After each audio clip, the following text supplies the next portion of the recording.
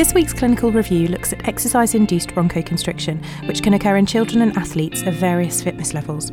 I'm Sophie Cook, Clinical Reviews Editor, and I'm joined on the phone by two authors of the review, James Smoliga, Associate Professor of Physiology at High Point University in North Carolina, and Kenneth Rundell, Associate Professor at the Commonwealth Medical College in Scranton, Pennsylvania, to talk about how health professionals can diagnose this condition. James and Ken, thank you for joining me today. Can you first of all tell me what prompted you to see a need for something like this in the literature? Well, here just working with a lot of different athletes, and Ken can speak about this as well from his experience with the Olympic Training Center and beyond.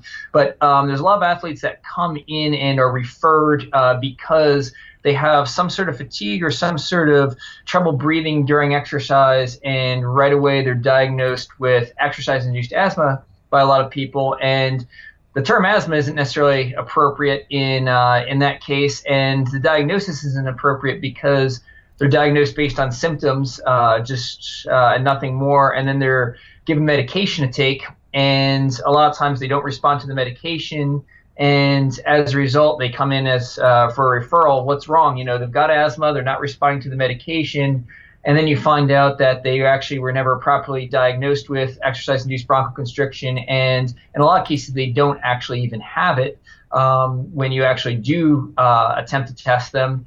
And clearly, there's a lot of athletes on medications that shouldn't be, and then there's plenty that might actually have EIB that actually aren't diagnosed. So it just seemed like a major problem that needs to be addressed. Okay.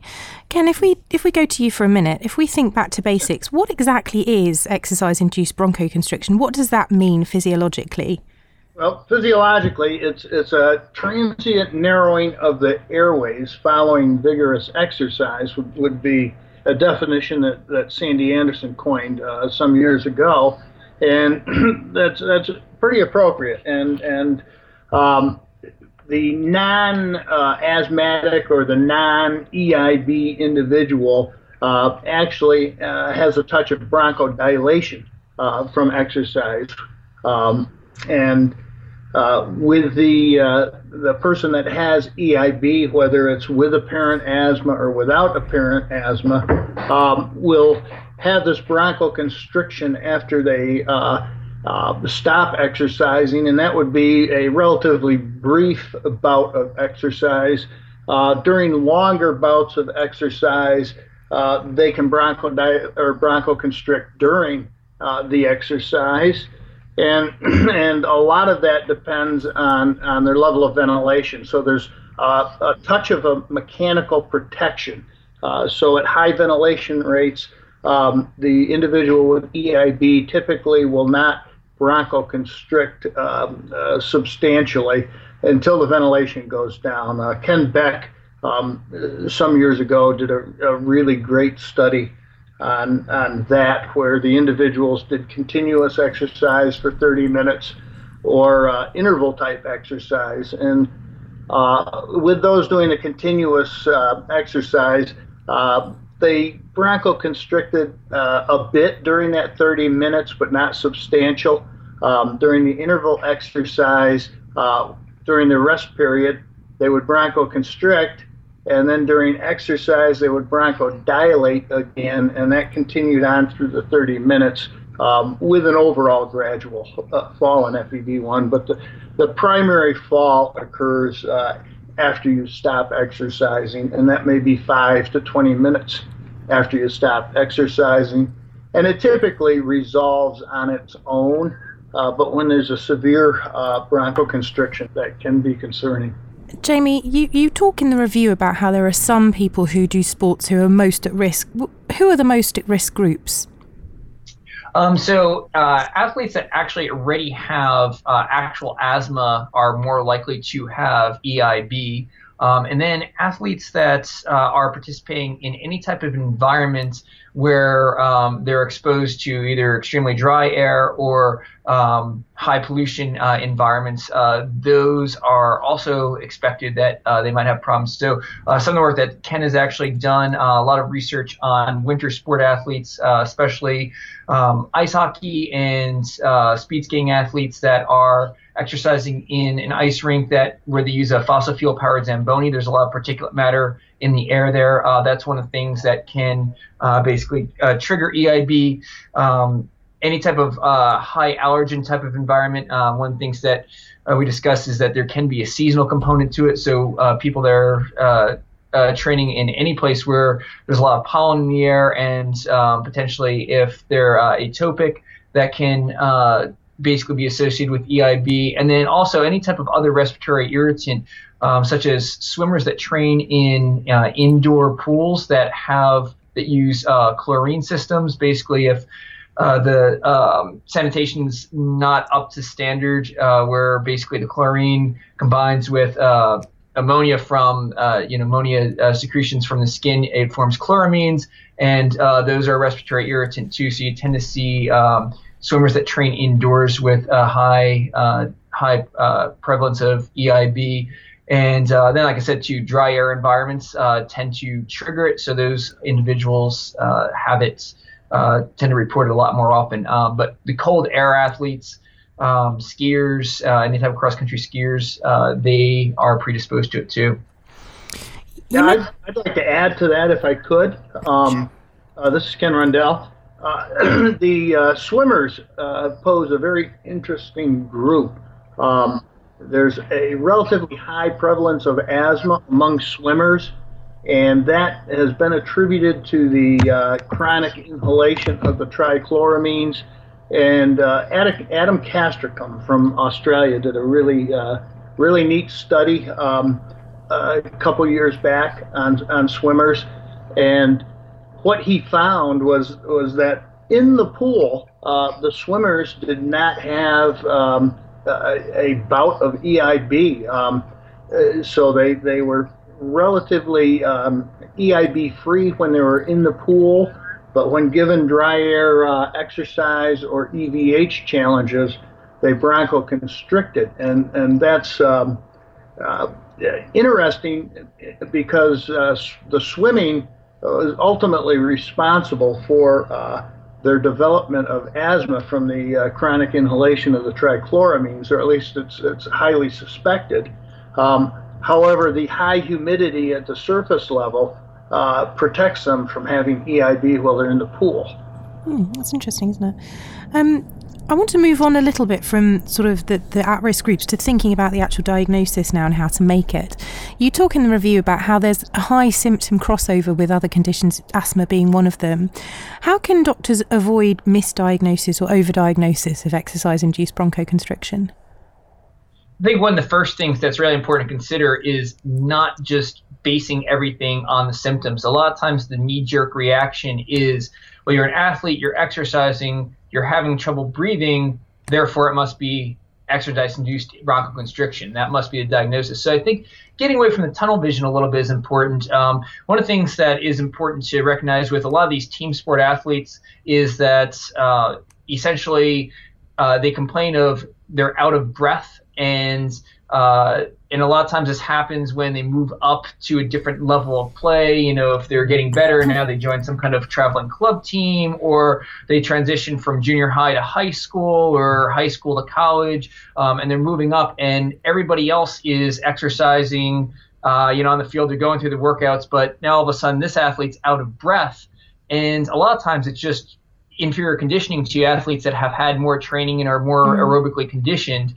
And it's not necessarily EIB or anything. There's no pathology going on. It's just that they're not in the shape they thought they were. So a lot of times that could be the first thing, just getting a history as far as, has there been any change in what type of workouts people are doing, what kind of group they're working out with, things like that, to see, is this person just potentially out of shape? What's actually changed? A lot of times they might have been coming back from time off, and they're just more out of breath than they feel they should be.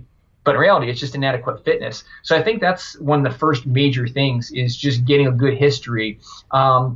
Then secondly is just actually getting some more information about the symptoms, just asking, Is this something that's happening while you're exercising? Does it happen, do you experience these symptoms like Ken spoke about before? Is it during interval training? Is it during continuous exercise? Is it actually during the exercise? Are you having trouble breathing during, or does it seem to happen after you stop?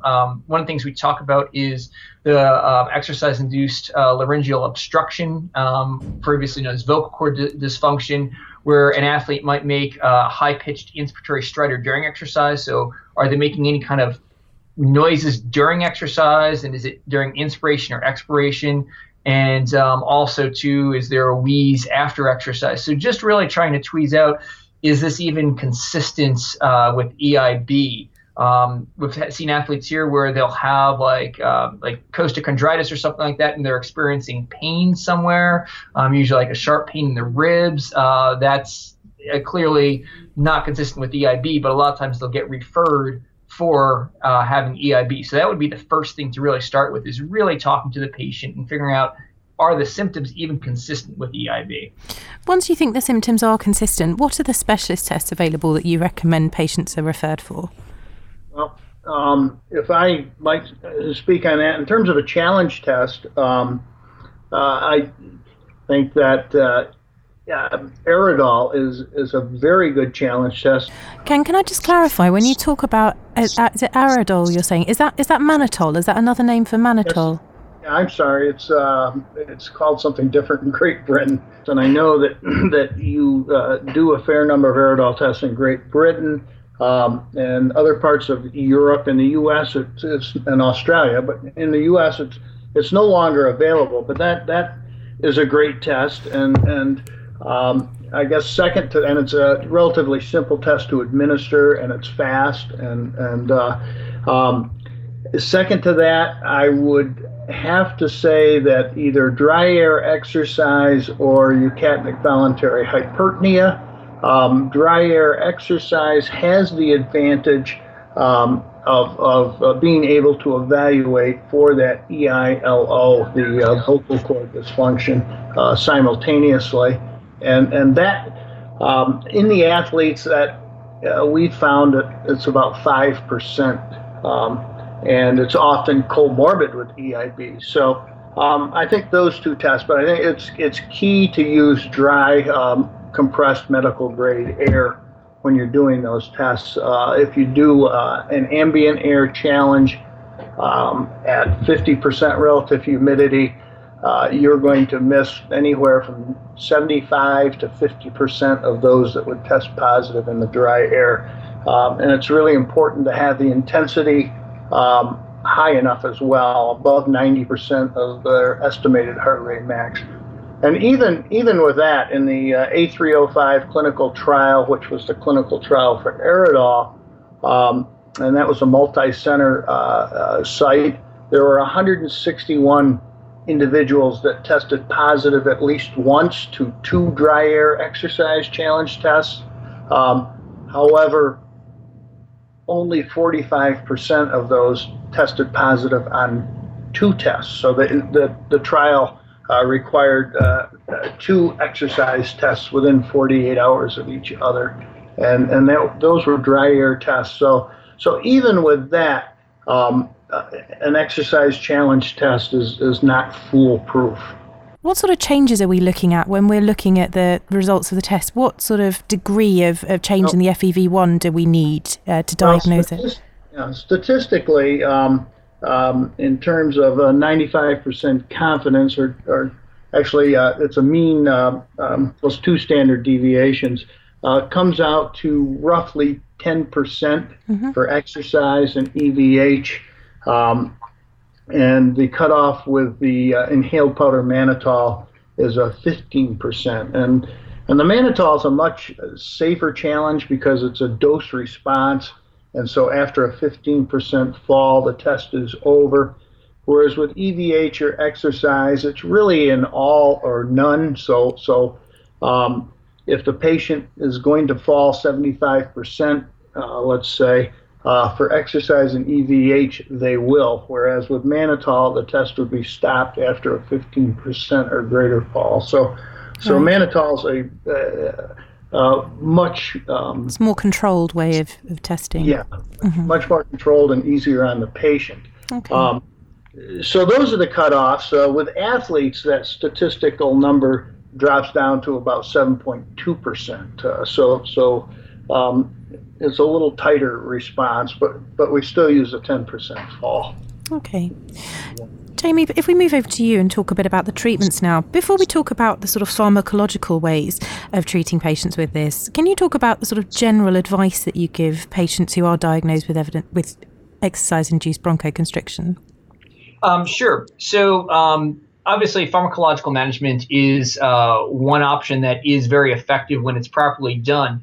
But one of the things that is important is just taking advantage of this idea of the refractory period, which happens in some EIB patients, where essentially if you can actually trigger an EIB response and then basically they have a refractory period where they're not going to bronchoconstrict, you can basically incorporate that into the warm-up. So, and again, this is not something that you necessarily want to do with somebody that has a very severe response. Those people should really be undergoing some type of pharmacological management. But if somebody has, pretty mild case, they can do some type of sprint interval training exercise. There's quite a bit of research out on that. Essentially doing something like 6 to 8 bouts of 30-second sprints, could be a little bit longer than that, with 1 to 2 minutes of rest in between. And that can potentially trigger EIB, bronchoconstriction in an athlete that actually has EIB, but then they'll have a refractory period for up to a few hours after that,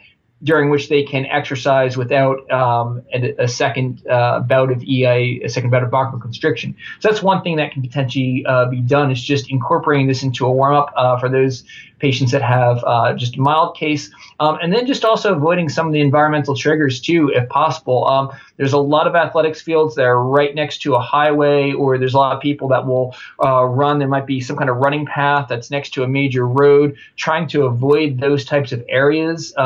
Anybody that's going, that specifically has the luxury of picking what type of environment they train in, if you're picking a training camp or something like that, those with EIB might want to try to avoid any place that's especially dry or especially cold. So those are just the easy things that people can do if they've only got a mild EIB response. Okay. And if we move on to the pharmacological options, if the conservative management doesn't help? First option generally is a beta-2 agonist, which is taken prophylactically prior to exercise. However, if the response is severe enough to where the individual has to use that beta-2 more than, say, 3 times a week, they will tend to develop tachyphylaxis, and so that beta-2 agonists won't be as effective. And in that case, inhaled corticosteroids would be the choice of treatment. Sodium chromoglycate also works quite well in terms of stabilizing the mast cell and preventing mast cell from releasing those bronchoconstricting mediators. And some people respond very well to that. And so a combination of short-acting beta-2 agonists during the more difficult workouts as prophylactically taken, and inhaled corticosteroids seem to be the most appropriate treatment. With some individuals, leukotriene receptor antagonists work quite well. The average protection from a leukotriene receptor antagonist is probably about 50%, but what that means is some people get 100% protection and some people get no protection and everything in between. So. Okay. And when would you suggest reviewing patients after initiation of treatment? How long should you give it before you think about changing or stepping up? Well, personally, I would recommend reviewing within a couple months after treatment is prescribed, and perhaps having verbal communication with the patient between that period of time. And If the pharmacological options aren't working, what would you suggest is done next? I think one of the first things that has to be addressed is if any of these pharmacological options aren't working, is patient compliance. Just really making sure that the patient is using it as directed and that the directions were appropriate. With the beta agonists, as Ken mentioned before, the tachyphylaxis is a problem. So it's not uncommon to see athletes use their inhaler on a daily basis, which basically will result within a week of tachyphylaxis, so they won't respond anymore. So that's definitely one thing that's really important. And the other thing is essentially making sure that they're using enough. They're not leaving it at home or forgetting it, or it's too much of a pain, or they don't want their coach to know they've got an inhaler because they're scared that'll make them look weak. So number one thing is, are you using it as directed? Please describe to me how you're using it, how frequently. If it's not working, tell me why you feel it's not working, and really just talking to the patient about those types of things. That's the first line of defense. Mm-hmm. And finally, what are your take-home messages that you'd like readers to go away with regarding exercise-induced bronchoconstriction? Ken, I don't know if you just want to add to my previous answer too about what the next line is if the medication actually isn't working. Well, I think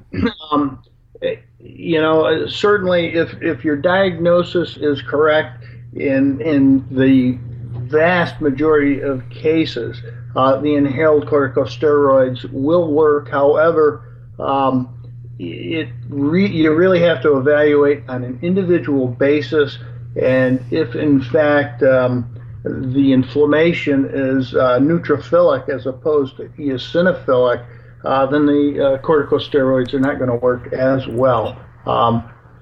So you really have to look at the patients as an individual. Sure, as a take-home message, basically I think the take-home message is that it is fairly common, and it's possible to be a very high-level athlete with EIB. EIB should not stop most people from participating even at the highest level of athletics possible, and just really important for clinicians to realize that really following the testing protocols is necessary in order for a proper diagnosis. And there's a lot of misdiagnoses out there that are possible, and a lot of things can mimic it. So it's really important to get that diagnosis. And then once treatment actually starts, it's important to make sure that the patient is really compliant with the proper pharmacotherapy and the other recommendations, so that they've got their most likelihood of success in their management. That's brilliant. James and Ken, thank you so much for joining us today.